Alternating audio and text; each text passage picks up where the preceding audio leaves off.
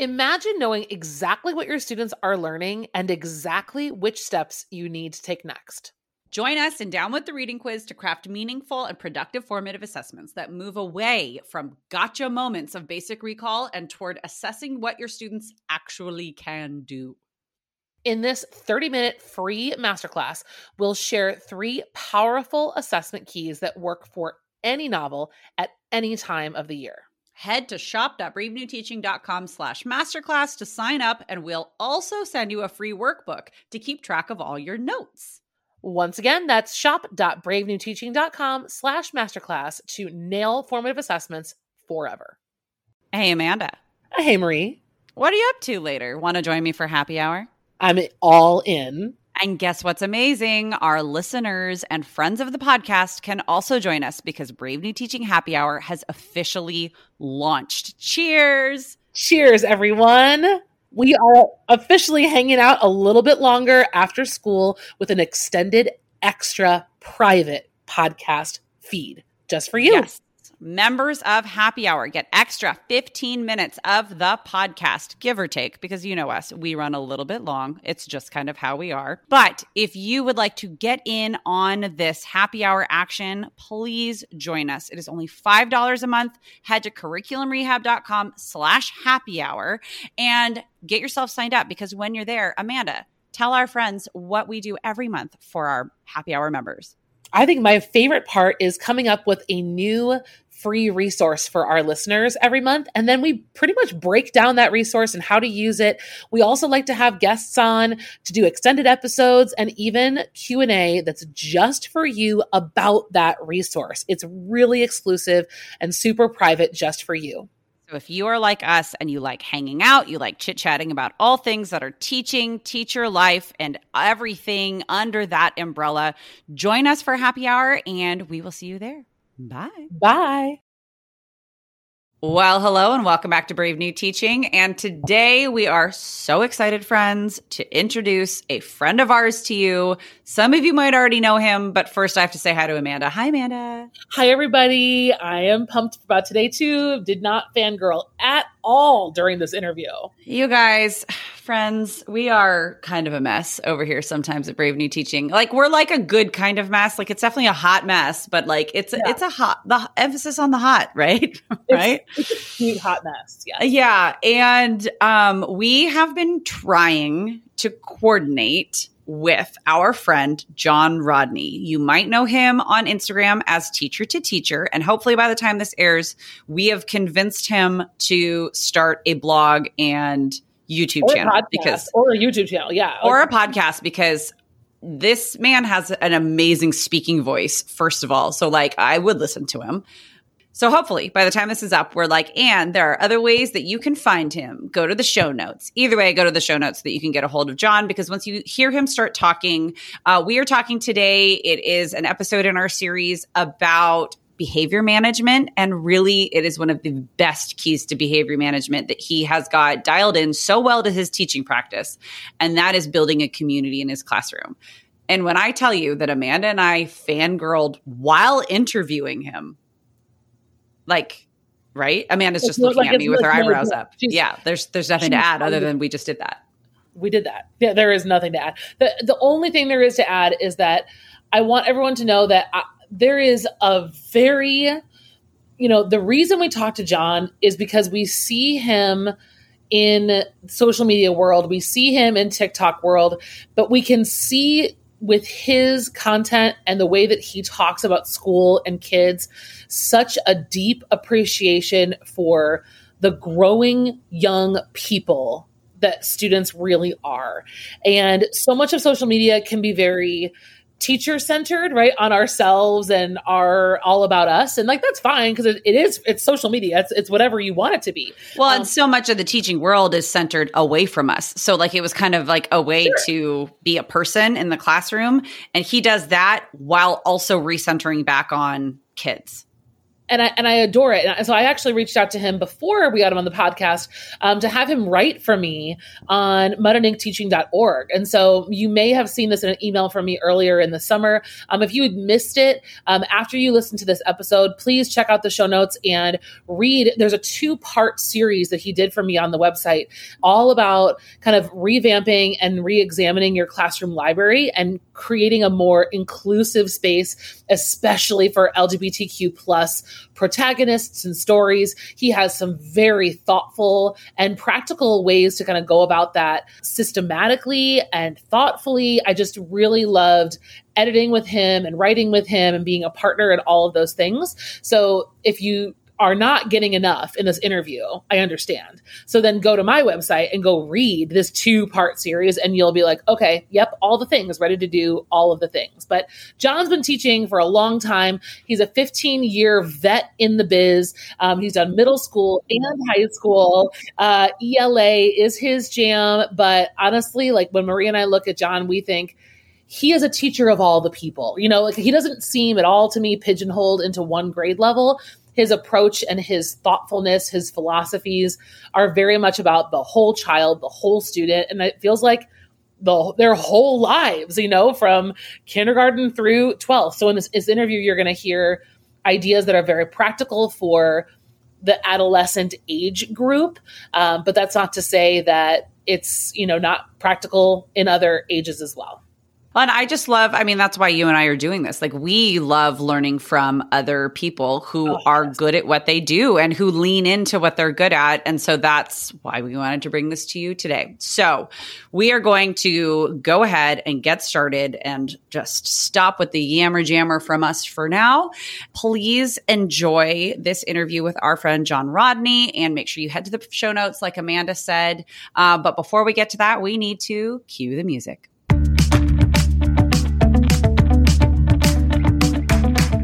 You're listening to Brave New Teaching, and we are so much more than a podcast. We give teachers the inspiration, support, and tools to challenge the status quo. I'm Amanda, and I'm a former English teacher from Illinois. And I'm Marie, and I'm a teacher from Southern California. Join us at bravenewteaching.com to find out more about our courses, festivals, and get every episode's show notes. We're so glad you're here. Enjoy the show.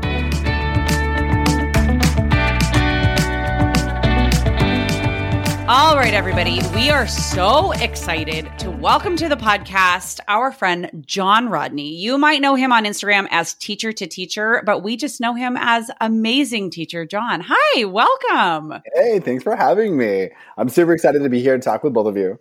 John's here. I'm so pumped. We've been waiting for this for a long time. Yeah, well, so I need the entire universe, but especially the Brave New Teaching community to know how patient John is, because Amanda and I have been so flippin' flaky.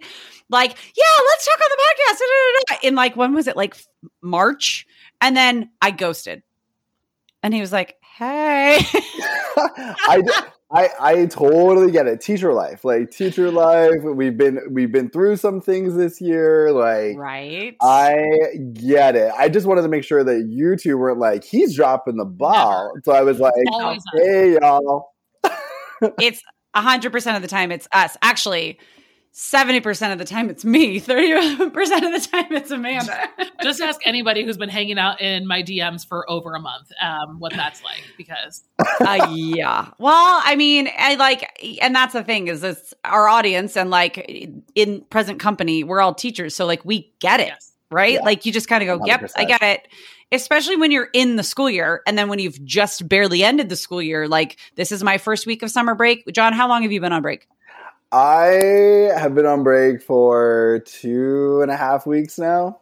Okay. Sorry. The reason why I'm so nice. Yeah, exactly. That's the reason why I was slow to whip that out, because some people are just beginning to hit it, and they're like, "You're with me, right?" And I'm like, "Actually, I'm a little bit further along than you." So, well, and by the time that this episode actually airs, it will be back to school season. But we are recording in June because, quite frankly, we're kind of fresh and we're ready to start talking about this stuff. And I feel like there are some, Amanda and I've talked about on the podcast before, there are some regular seasons to the year where you get more busy. Like everybody's going to get super busy in November, December.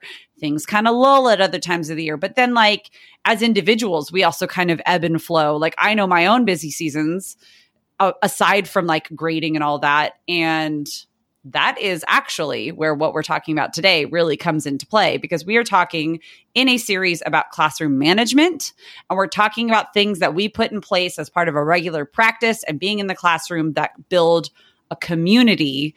And community is honestly what it takes for classroom management. Amanda, you want to help me kind of explain where we're going today? Well, I really think that the reason we reached out to John specifically was because his social media presence is so positive and encouraging, and I can feel like I am the teacher next door. You know, John and I had talked about this, and I think that that kind of energy is what we need to be reminded of when we think of classroom management. I think a lot of people switch over to rules and expectations, and that's totally part of it.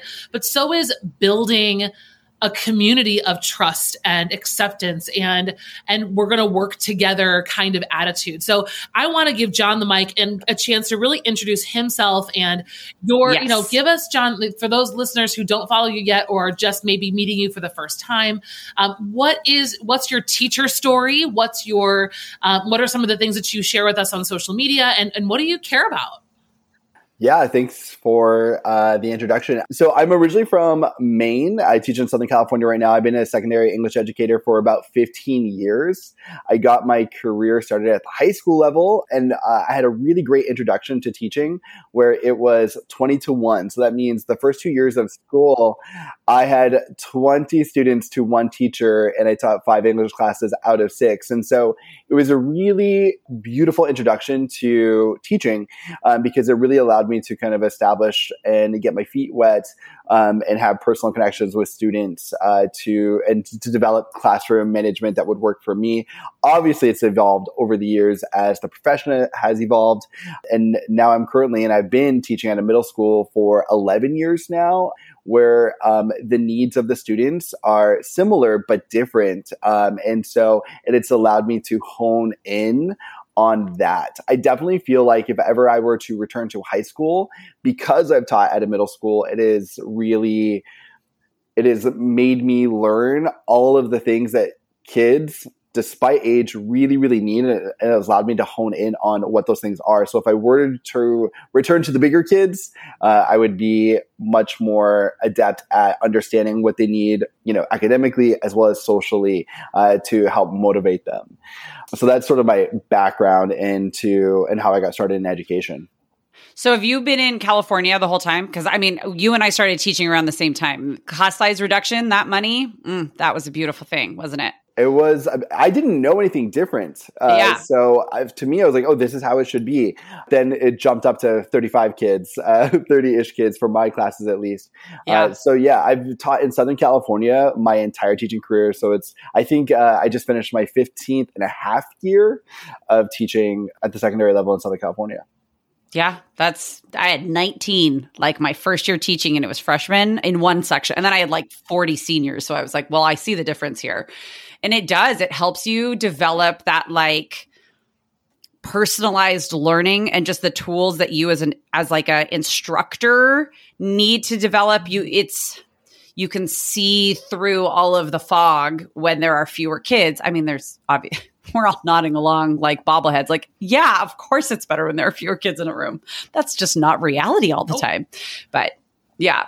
So what are the things in your classroom? Like we have a course called Curriculum Rehab where we help teachers create a year-long curriculum plan. And a piece of that is like we call them the pillars. What are the things that are like the most important to you in your classroom, in your practice? What are the pillars of your teaching?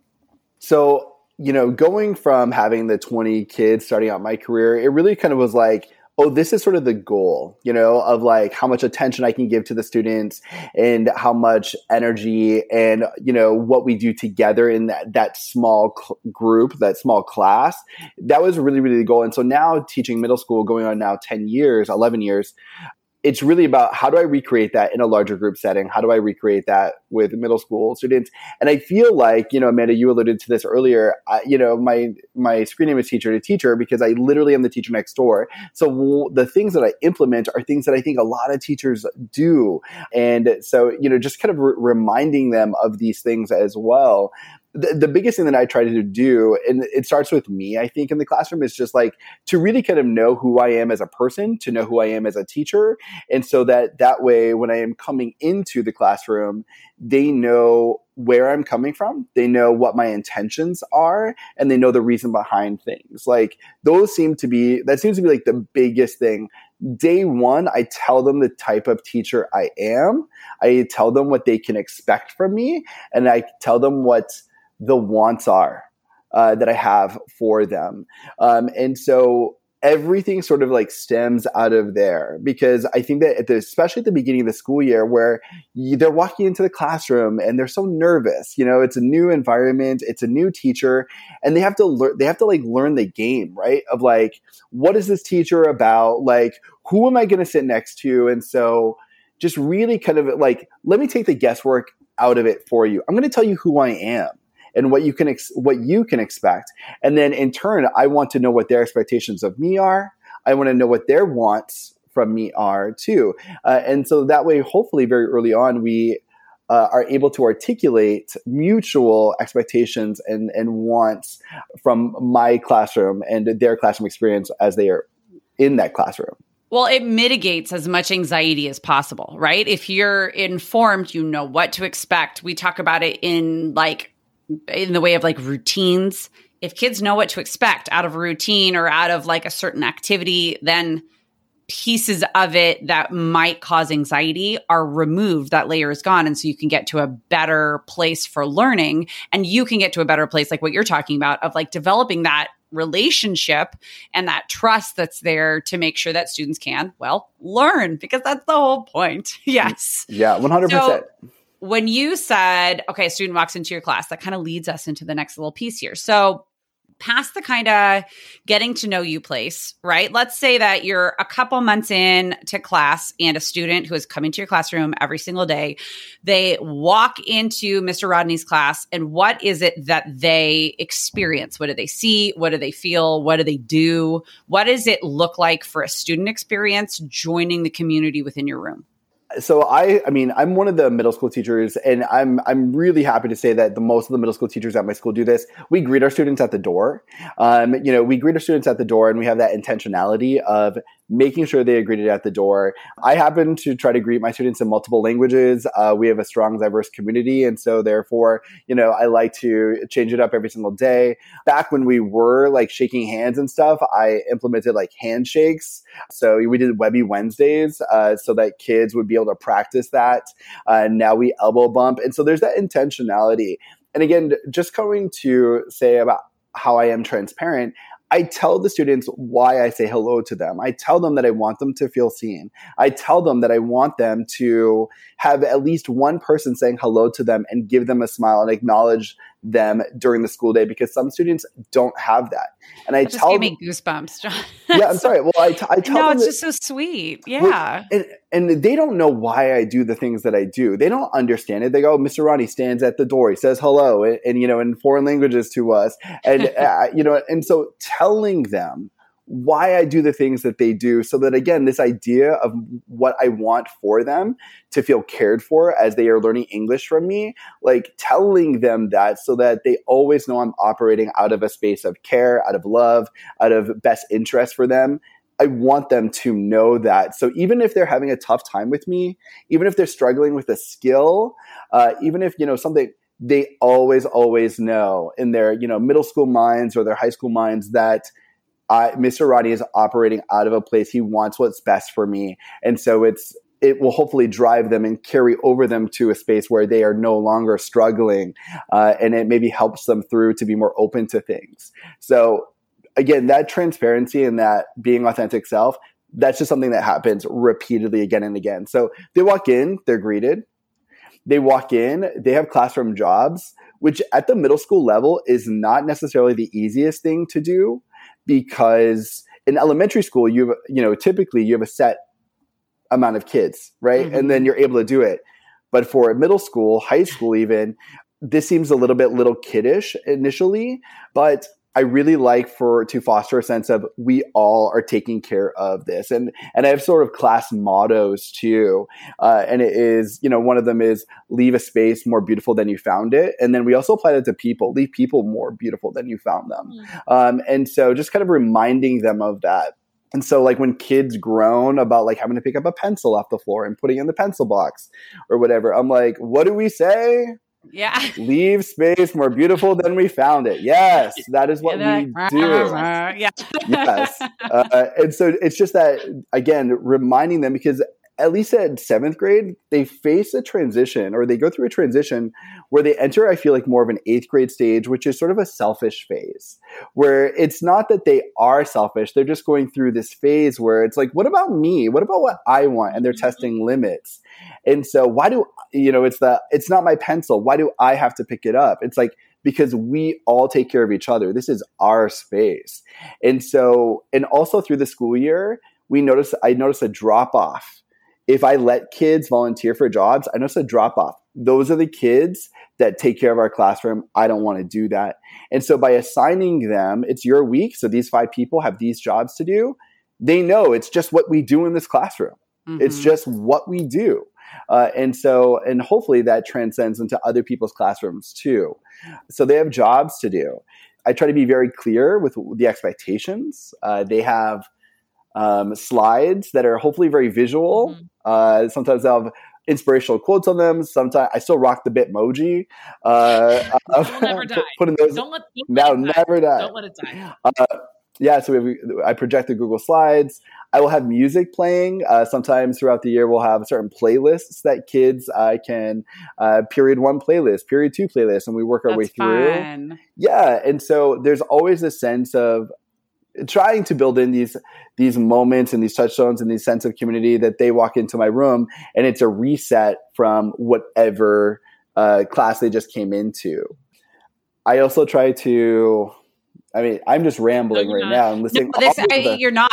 Well, what you're doing though is you're giving people affirmation if that's something that they're already doing, like, oh, you know what? I do that. Because I think what happens is we get so into our routine as teachers that we don't think about like, how do you build classroom? Like, you have to do like your, what's it called? Evaluation. And it's like, what do you do to build community? And you're like, I don't know. Let's do bingo, everybody. We're going to do people. But then it takes me anyways a minute to remember what I actually already do. But like what you're talking about is describing doing it with intentionality. And so like going back and being really transparent about, I say hi to you at the door because that in and of itself, kids need that. They need you to connect the dots. Adults need you to connect the dots. And so that's that intentionality piece, I think, is what makes you so special. And it's something that is so helpful for the rest of us to remember that it's okay to be intentional and transparent about it all. I also want to pop in and remind our listeners who are at the high school level and are thinking, I'm off the hook. I don't have to do this because I teach high school, not middle school, and high schoolers don't need this. Well, I guess you're probably not listening if that's your attitude, but I doubt that they're part of our community. Seriously, I see that like in the high school, I would say the majority of adults feel like this is not necessary for high school students. And I have seen the difference when there's intentionality behind the things that you're describing, John, and then there is the kind of assuming it'll just happen. There's a huge difference in the results. And I see that at the high school level as well. Yeah, I agree. Brave New Teaching listeners, I have to just quickly stop in and check on you. How are you doing? Are you ready for back to school? I want you to remember that there's so much more about back to school than getting your shopping list taken care of. If you're scrambling in your head and losing sleep about organizing your first 10 days, your first 2 weeks, your first couple of days, I want you to know that I've been working so hard all summer to bring you a course that will bring you peace, purpose, and a sense of direction for your entire semester. My brand new course, The First 10 Days, is ready for you, and I am so anxious to get it into your hands. I want to share, first of all, a quick testimonial from a teacher friend of mine who's already gone through it and what she's experiencing. Take a listen. Hey Amanda, I wanted to let you know that I purchased your first 10 days and I am only on day 2. I just got done watching day 2 video and I absolutely love the content. Like, this is so good. I am so excited to go back to school. I'm taking all sorts of notes. I am rewatching the videos. I'm really just like taking my time going through each video and the resources that you are providing. I needed this. I told you I'm preparing for year number 16 of teaching, and this is so good. Whether you're preparing for year 16 or year 1, I'm here to walk alongside you if you're feeling a little bit lost. Re-entering the classroom this year is going to be tough, but going in with clarity, purpose, and a real sense of where everything is headed, you will feel confident, and that confidence will transcend into everything you do in building the classroom community that you and your students deserve. I hope I can help you. Stop by the show notes today to check out and see more of how the first 10 days can support you getting ready for back to school. Back to the show.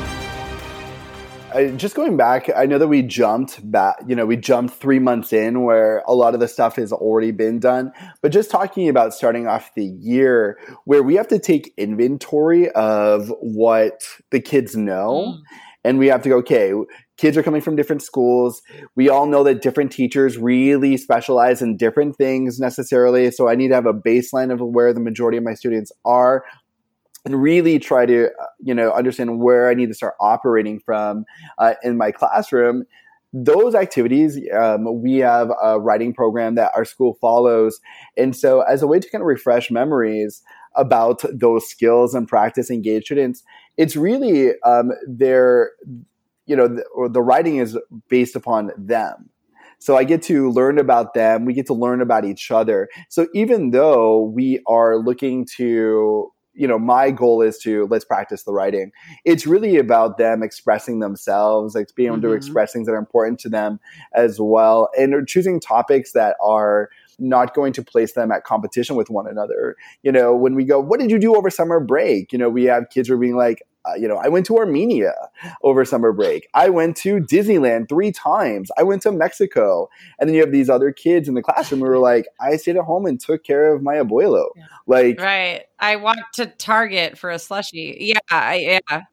So then they feel like they are not as, good in the class, or they don't have something awesome to share. And so this year, especially coming back from a time away, we did writing a paragraph of what are 3 positive characteristics that can describe you? And so, they need to, write an essay about that, or what is a moment you are most proud of? And so it's really starting off the year with intentionality of building kids up.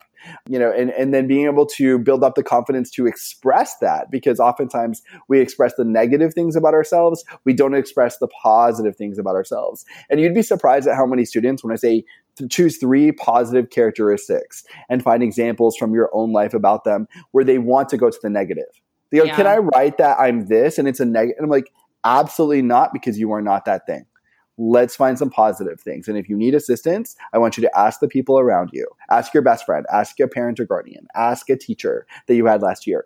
And so really kind of from the get-go, letting them know that I expect that they are going to think highly of themselves, and that I want them to have the confidence to share these things out to people, which a lot of people struggle with. I really hope it sets the tone that it is going to be an academically rigorous class, and yet built in and embedded into these things are going to be moments that demonstrate to you that I want to learn about you. I want to hear about your experiences. Well, and I think this is a perfect example, because it's something you said you do at the beginning, this writing about yourself. Let's take that one, for example. I think this is a perfect example for every teacher out there who thinks, okay, I have to build community and I have to get started on my content and my skills. Put them all together, right? That's such a perfect way to get right into the writing, get a writing sample if that's what you need, like if it's that point in the year, or just say like, we're going to do narrative writing. Here's all the lessons, blah, blah, but you're going to write about yourself. And so it's building in rigor and also reflection so that they've got their own voice in the classroom and you're hitting the standards that you need to hit all at the same time. It's beautiful. Yeah. Houston Kraft, who's a public speaker, and he really speaks about kindness. He has books published. I highly recommend listening and reading his book and doing all these things. He, in one of his podcasts, along with his partner, they talk about how kindness isn't another thing to add on top of the plate. It is the plate. It is the plate that we build this stuff on top of. And so this is not one more thing to, I have to add on building relationships. No, this is the plate. This is a part of it. It's not one more thing to add on to an educator's plate. Getting to know your students and building these relationships and creating this classroom culture, that is the plate that will allow you to further those risks that you're going to ask them to take in an ELA classroom. John, can I bring us back to you're here in this question that I've had for a little while as I'm listening here. And I want to go back. You said this line when you were talking about being at the front door, but I feel like there are echoes of this coming out in other things that you're saying. You said you want all of your students to feel seen, to be seen. And to kind of, I don't want this episode to take a super dark turn, but there's more to that sentiment, I think, and I'm going to let you talk about it, but I think there's more to that sentiment than a fluff, I'm checking this off the list of things that I should do. How do you define and really believe in that statement of students need to be seen? How is that kind of, I can hear, like I said, echoes of that in all these other things that you're describing that you do. Why is that so important to you? And how can we kind of look at that from the lens of this is part of what has to happen in American public schools, especially considering the brokenness that we're all experiencing? Why is that so important to you? So one of the trainings that I've had to go through these past couple of years at the beginning of a school year is a suicide prevention training. At the beginning of the school year, we always take the suicide prevention training. One of the things that I found super interesting about this training is one of the reasons why there's an uptick in suicide at the middle school level is because there is this understanding that you are not your family for young people. When you are in elementary school, you really see yourself almost like a blob, or at least that's how I envision it, a blob, and you are just a part of that blob as a member of your family. You actually do not recognize that you are able or capable of harming yourself in a way because you are part of the blob. As you start to create your own identity, you separate yourself out of the blob.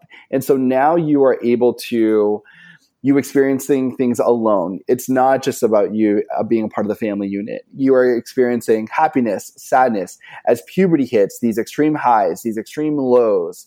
And, in those moments, really, they can take a toll on a young person. And so as you are trying to figure out who you are as a young person, it is a difficult journey. It's a difficult experience for some students. And so there are some students that and I feel like this is common, that people feel that they wear a mask and no one really sees the true them. When I bring up this idea or this feeling in the classroom, I always get head nods. It doesn't matter. It's from like the kid who seems like the happiest in the class to the kid who has a hoodie pulled over because they need to be in that almost fetal position because school is so anxiety inducing. And so for standing at the door, I tell them that me greeting them, I want them to feel seen. It's because if a person is walking through the hallways and no one has said a single word to them, they feel invisible. They do not feel a part of things. And I really, really want them to feel a sense that at least one person sees me, at least one person knows me, and cares for me. Not that I am a martyr, not that I am the savior of a child, but as they leave the home where hopefully they do experience that, there's a safety person out there that is willing to be intentional and say these things to them, because it's a lot to be a young person. And that sense of autonomy just increases over high school, where you feel even more separate from your family. And hopefully you do find your community. Hopefully you do find your friends. Hopefully you do. But there are those kids that don't. And so I really want to make sure that I do what I can in my classroom to develop teacher-student relationships, peer-to-peer relationships, and that I just foster a sense of safety within the room and comfort, and not just safety, but comfort.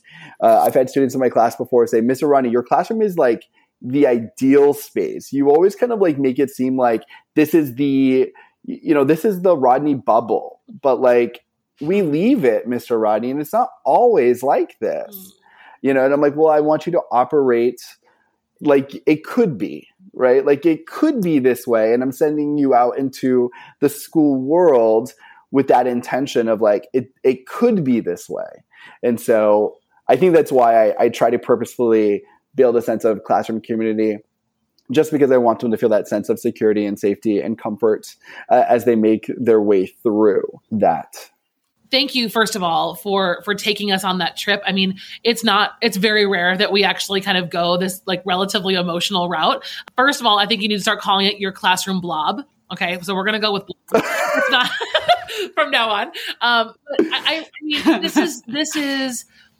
these are the things that I think are so hard to build, but they look so easy from social media, right? Like we look on social media and we say, oh, these teachers got great community because of this color coordinated blah, blah, blah. Or, all of it looks easier, or we assume that all teachers have great relationships with their students. And it's just, I wanted to hear that from you, because I think what you're describing is something that takes work. Like you said, intentionality, and it has to overlap, like you said, into the academics, where it's in their writing, in Socratic seminars, in, this sense of security, the sense of being seen extends from the door into the environment of the room and then into the curriculum itself. And I think to circle back to the whole point of this series is that's how we manage our students, right? Is cultivating what they need and then helping them manage themselves through that experience. I think we always think about classroom management as this like top down,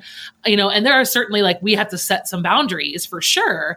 But I think what you're describing, John, is a very student first way of thinking about managing the way that your classroom runs so that students can be emotionally seen, academically challenged, and all of the things. You did mention like management starts from top down, but what we do to get kids comfortable with each other to then help them self-manage and, help each other out where they are holding each other accountable. And that builds that relationships and those relationships so that kids who aren't necessarily friends are leaving the classroom talking.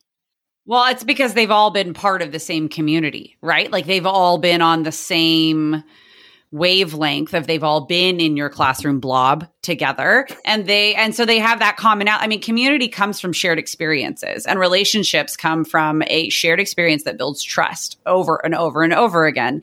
And so even those little things between kids that wouldn't normally be friends necessarily, they've still got that shared experience of having been in your classroom and having been a part of whatever went on day to day. And it doesn't have to be big and huge. I think the thing that I was really taking away the most from when you were talking is that, and like what I love about you so much is this comes so naturally to you. Like you are, back to what you were saying before, you are being your authentic self. And for some people that is easier said than done, because, and there's a line there between being my full authentic self. Like there's different lanes that I'm going to be in, right? Among students versus like you guys versus my kids. Like it's all different. But there's still just at the core of it, there's you, the person who is a teacher, and that layer is put on top of it. And it is important to you to be intentional and to be transparent and open about what you're doing. Therefore, that's what you do. Sometimes the color coding and that sort of thing comes naturally to somebody else. And that is the thing that sounds good to them. And the classroom jobs comes naturally to somebody. And it's the thing that's going to help them put it all into perspective. Lean into it all. Be transparent about what it is that comes naturally to me. Obviously, as I'm rambling, talking comes very naturally to me. And so my students know that and I tell them, hey, I'm going to let you work for 5 minutes before I come and bug you. And me coming to bug them is going to be maybe about like the assignment that we're doing, or maybe it's me just like shooting the shit and like hey, what do you guys watch on Netflix right now? Like that might be pieces of it, because that's how my random brain works. And that's how I build rapport with my students in class. And that's how I help them feel seen by me as well, right? Like, my biggest takeaway, again, is just lean into what it is that works for you, and if it sounds easy, it might just work really well. Well, yeah, there's no need to overcomplicate it. I think everything that we're talking about here is affirming that we are teachers, and part of what got us where we are is trusting our guts. And I don't think that we need to overthink it. But I do want to hear, John, a little bit more about, some of the other pieces of what you are intentionally creating in that space. Like, what are some of those other things that help students feel seen, or kind of help cultivate that space where you're able to have effective discussions and students are following the expectations and rising to your expectations all the time? How do you get that done? It is not always easy. And I just want to be transparent, because, Marie's talking about how for some people it comes naturally. And I completely agree. I am so envious of these people, because it does not come easily to me. I'm going into my 15th year of teaching. And so there's work and thoughtfulness and failures that went into this. I recently posted something where it says, every day I just fail. And I say, tomorrow I'm going to do better. And then I fail again in a different way. And it just never stops, because I'm constantly changing. I'm constantly trying to improve. I'm constantly trying to tweak things. And so it's not easy, especially when you're just starting. And so if you are one of the fortunate ones where it comes naturally, bless you.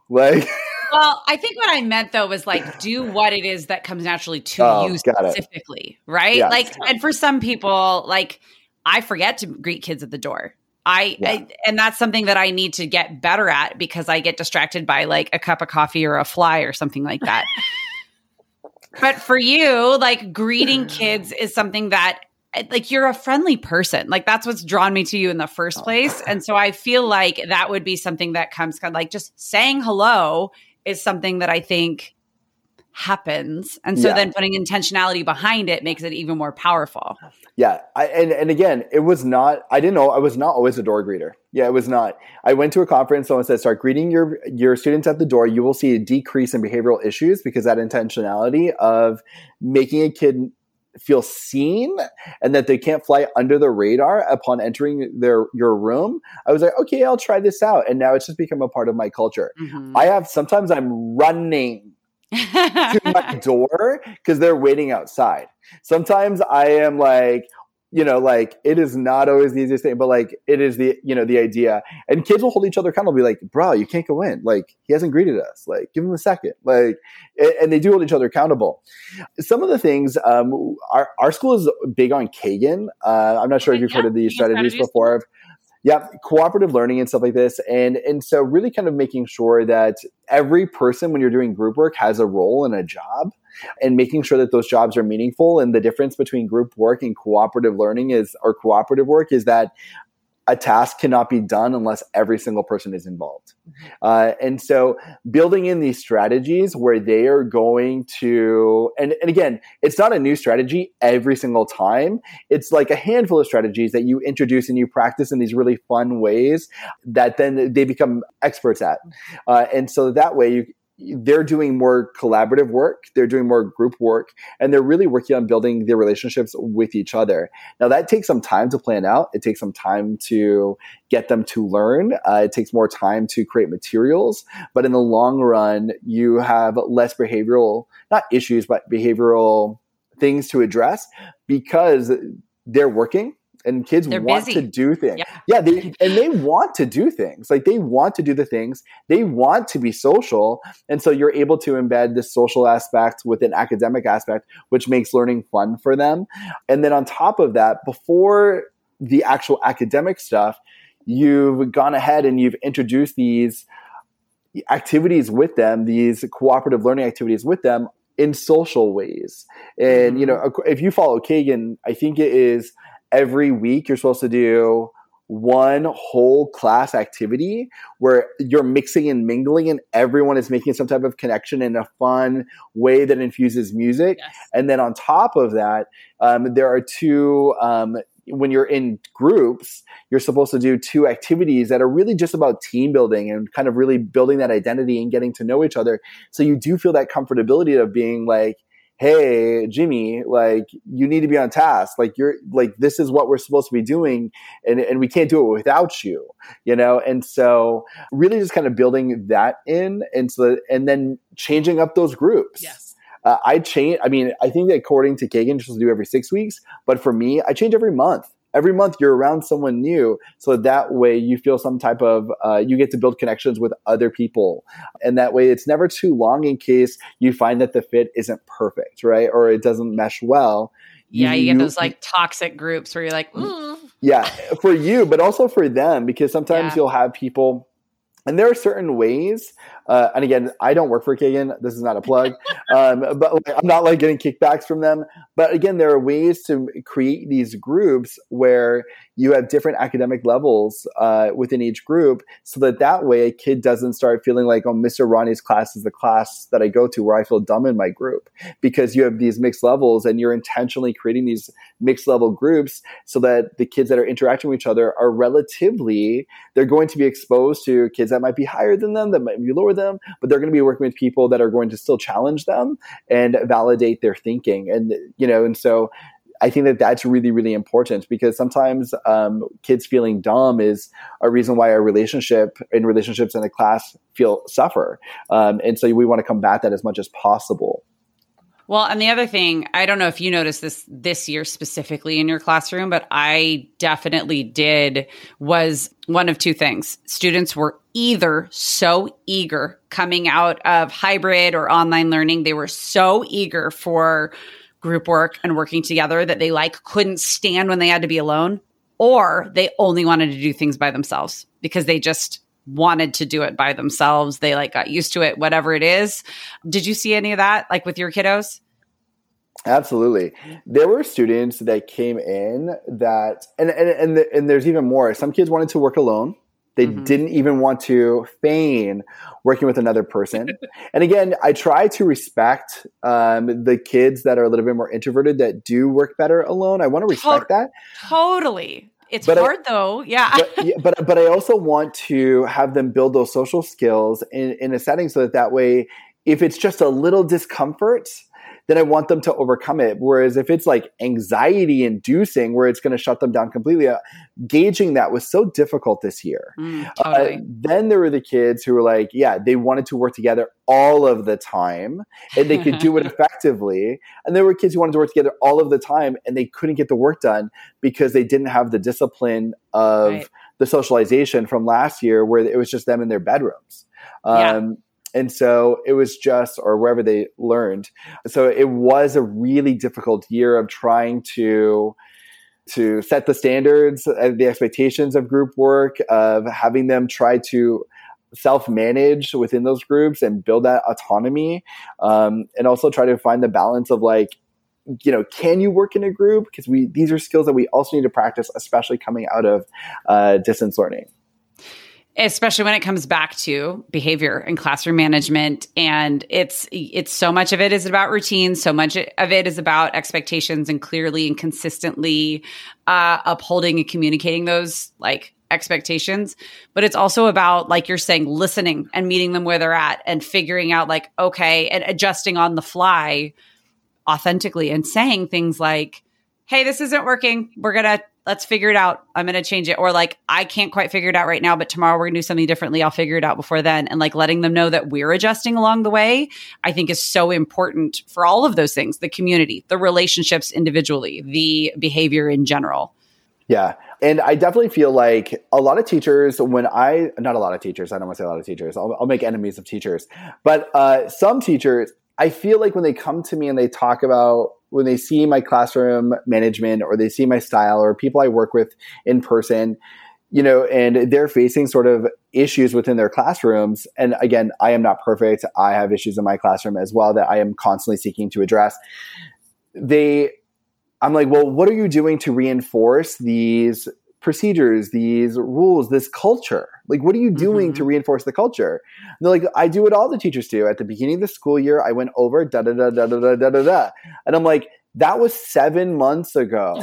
Right. That was, like, you need to do it again and again and again. And when you see this divergence of the classroom culture, you need to stop, put on pause whatever you're doing, and reinforce that, and have a mini lesson of reminding them to be more thoughtful, or reminding them of the procedures, or if people are having issues, like, have them practice whatever it is that they like, turn it into. I mean, I'm not a person, I do like to gamify things, but I also am not a person that thinks that everything needs to be gamified.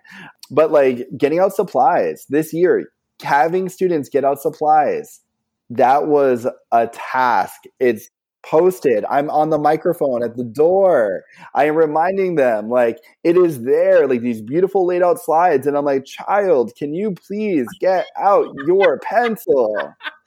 Please, I will beg you. I will get on my knees and beg you. I will give you candy at this point to just take out your pencil and to use it. Please put your name on your paper. Like, this constant reiteration, I mean, I feel like it needs to be done within reason. After a while, there are going to be, you just have to like let it go. These are the students that are going to get it. This is the kid that needs to be reminded. I'm going to remind the kid quietly. Like, let's move on. And they're going to be more receptive to it if they know your intent, and like to bring it home, right? To know what you're there for, what you're about, that you're a person. Because kids do, I mean, they're kids. They get into their bubble and they forget that we are people. They forget that the people next to them are people. Of course, they're going to forget that the adults in the room are people, because we're all just there, right? We're a given. But reminding them that, like, I'm here because I care about you. And that's why I am a teacher, and blah, blah, blah, blah, blah. It just brings it all back into like clarity every so often. Yeah. On my last day of school, I was clear with COVID, but my sub was still there because I couldn't cancel him because he was paid. He's like, I'm paid. Right. Either I can be here or not. And so I went back to school to say goodbye to my 7th graders. And I told them, I was like, I am not getting paid to be here today. I am here. The sub is here. I am here because I care about you. I wanted to say goodbye to you. I wanted to wish you a good summer. Like, and so like, just letting them know that I'm coming on my own time when I am not required to be here. Like, it was just a way to remind them of what, that I care about them, that I'm wishing them well, that I want them to say hello to me next year in the hallway, that they need anything next year, that they can still come to me, even though I won't be their English teacher next year. And you mean it. Yeah. And you mean it. Yeah. And I literally mean it. I'm here today because I just wanted to say goodbye to you, Okay. Well, isn't that the sweetest damn thing? I'm at the point where my children have not yet even gone to kindergarten, but like, I do have these like stress nightmares about the kinds of teachers my own children will have. And like, oh my gosh, do I hope that they have a teacher like you, John? Oh my word. I know. Do you want to come to San Diego? I can put in a good word. Oh my gosh, middle school is so scary. Like, I don't know that I could ever do it. And like, that is like, those are the 3 years that I fear the most for myself and my own children. Well, yeah. I do have a tiny curveball. I think we're kind of wrapping up here. We're getting close to end our time. I don't think it's too serious of a curveball, but it's just like the one thing we haven't dipped into today. And that is, like, when we talk about classroom management, I'm wondering what you think, John, about the role our content plays in classroom management. I mean, I think on the surface, that's kind of a bizarre question, right? Like, as an English teacher, we would feel like what I teach and what I have in my curriculum is separate from the way that I'm managing behaviors in my classroom, setting up activities, so on and so forth. I suspect, though, you might have some feelings about how these things work together and how maybe you are also intentional about the curriculum you share with your students, or the authors, or the types of text maybe. I mean, do you see a classroom management overlap between content and the people in the room and how they function? Well, I feel like I don't know if classroom management, but classroom culture, which is a form of, management as well. I think for today, those are hand in hand. Like, yeah, I mean, they are for us too. So yeah, totally. So when, I'm sort of a teacher that when I show up and people say, do this, I go, okay. And I do it. And then, which is, admin loves that. Yeah. But then over time, I'm able to then hone that and go, wait a minute, and question, and then find my way through that. And so over the years that I've been teaching, in the beginning, I taught the canon. Whatever they told me to teach, I taught. Then through these things, I have found ways to build culture. So when I first taught ninth grade, we had to do public speaking, right? That's the standard. And so therefore, we did speeches. But the content that I chose to include were speeches that represented marginalized groups. And so that way they could be educated about marginalized groups.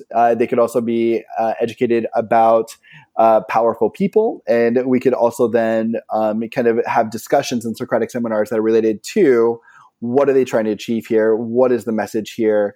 What are we as a classroom supposed to take away from this? And so, we read Hillary Clinton's speech about women's rights or human rights. We compared that to one of Martin Luther King Jr.'s speeches because it showed, I believe, a lot of similarities there with the language and the structure. We compared some songs. Queen Latifah had a song about her womanhood, and then Sojourner Truth had a speech. And so just really kind of like taking a look at these things, we compared and contrasted Martin Luther King Jr.'s I Have a Dream to The Ballot or the Bullet by Malcolm X. And so in recognizing two African-American males and their different perspectives and that they're not a monolith, and really kind of taking a look at this, we looked at Cesar Chavez, one of his speeches about migrant farm workers and fighting for those rights. And so really kind of taking a look at those experiences and building that in about recognizing people's histories within the classroom, learning about these histories within the classroom, and recognizing these people as fighters and not victims, and creating that sense of pride within certain students in the classroom and educating the students who are not a part of those communities.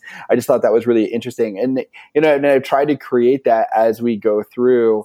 I've taught freshmen, juniors, seniors. I taught CPE, College Preparatory English, which really deals with a lot of taking a look at nonfiction texts, and they are topical issues. And so really trying to listen to the young people's opinions and feel that they are valued, and really trying to understand each other's perspectives was so important for kind of the cultivation of a classroom culture of mutual respect and understanding of where we're coming from. Now at the middle school level, recently my district went through and did a district audit, and we found that we were perpetrators of one narrative for a marginalized group of people. And so I, in the past couple of years, even before the audit, have been trying to be very intentional of what I have brought into the classroom so that it's not just of literary merit, but that it is literary merit that is inclusive of diverse voices, that we are taking into consideration who is the author, what is the story being told, what is the lesson that we are supposed to be taking away from here? What are some of the things that we are supposed to question? And really kind of building in through all of those activities that I mentioned earlier, where kids are building relationships with each other, so we can have some of those tough talks and tough conversations that gets people thinking, maybe even gets them being thoughtful outside of the bubble that they are comfortable in. And so really kind of taking some moments to address those through units, through mini units, I feel like is super, super important. And again, kids leave feeling valued. So story, we used to read Roll of Thunder, Hear My Cry. We no longer read it at my school. It's by an African-American author, Mildred D. Taylor. And it's about a African-American family who owns their own farm in the South during the Great Depression. And they are victims of racism and people who kind of want to run them down into poverty again and have them know their place in society for that time. And I taught this. Years later, I run into a girl at a grocery store. She's an African-American girl in the grocery store. She sees me, screams my name, runs to go get her sister, who I've never met before, gets her sister, who's just trying to go grocery shopping. And she says, he gets it. Aww. And I was like, I don't know what I get. What do I get? And she just goes, oh my gosh, I've heard about you for years. This book was so meaningful. The conversations you had changed her in this classroom. I didn't have the conversations. I hosted the conversations. They were just conversations that were allowed to be held in my classroom. And so really kind of offering the space to do that within the classroom, I feel like, just creates the classroom culture so that kids do feel valued. It makes it important. Yeah. Because so we talked a lot early here, and we are going to have to wrap up, which makes me very sad because I'm realizing how much of your time we are taking. We've talked a lot about kids being seen, but what you're describing is kids being heard at the same time, right? Because not everybody feels comfortable being heard. Yeah, you might be seen. Yeah, we might say hello. We might even have a special little handshake that we do. Absolutely. But it takes a special amount. It takes just the right community blend. It takes the right amount of trust and me being comfortable to really, me, the kid, to be able to voice exactly what I think so that I can be heard, and not just what you think I want, like what I think you want to hear or what's going to make it more comfortable within this group of students. But what you're describing is a community that you have built where you can host those conversations that kids will authentically participate in. And that is something that cannot be done without intentionality. Maybe a fluke once, but it is not going to happen as part of a regular teaching practice without saying this is a goal that I'm setting. And so these are the ways that I'm going to make that happen. And I commend you for that. That's really cool. Your answer was everything I've ever wanted to hear. And then more. I was a combination of misty eyed, jumping for joy, heart racing. I was over here silent cheering for every line that came out of your mouth, John. I mean, well, go, John. If you have been in the Brave New Teaching community for a little while, listeners know that this is absolutely where my bread and butter is too. I believe so deeply in the power of a good, thoughtful curriculum, an intentional designed curriculum that gives space for these things to happen. And I just think we have so many missed opportunities when this isn't a consideration. And so I'm so grateful for all of those examples. I was jotting down ideas for a synthesis unit that you gave me, and just good teaching for good people, for good conversations. It doesn't need to be contrived. It doesn't need to be forced. We just have great sources from real people who lived, and we're putting them in front of kids. And like you said, you're hosting a conversation. You're hosting these opportunities for students to have critical thinking, great discussion, and just become their own independent thinkers who are valued. And you nailed it. So you're hired. I would like to co-author a book with you about this, and publishers who are listening, we are working on our proposal. Okay. I'll write your forward. Okay, perfect. Okay. We've got it all planned out. We're good to go. Well, John, we want to say thank you so, so much for joining us today and for letting us, and by us, I mean our entire listenership community, just into your classroom, because that's kind of what I feel like we have done today is we've just gotten to step inside of the blob, if you will, and be a part of it. And that's circled back. I'm impressed. I did. Well done. You see what I did there? Done. Like a stand-up comic. That's what I'm doing here. But truly, it's not easy. We've talked about it many times on the podcast. It's not easy always to open up to especially other adults and say, here's what I do. And that's something that we wanted to say thank you very much for. And will you tell us where people can find you if they want to get a hold of you? Because I have a feeling they are going to want to. Oh, well, first of all, thank you for having me. This has been amazing. I love chatting with the both of you. And you two already follow me. I already follow you. But if people want to follow me and check me out on Instagram, it's at teacher to teacher, teacher spelled out, two spelled out, teacher spelled out. And that's the best way to get a hold of me and to see what I'm up to and what's going on in my classroom. Yeah, he's really great on stories and reels. Mm-hmm. Tell you what, with the classroom stories and just what's going on. Tell you what. Well, you have to say goodbye. I'm so sad. Will you come back? I know. Will you come back, John? Will we do another episode? Of course I will. Yes, check. Yes, I will do that. If you will have me, I'll be happy to do it.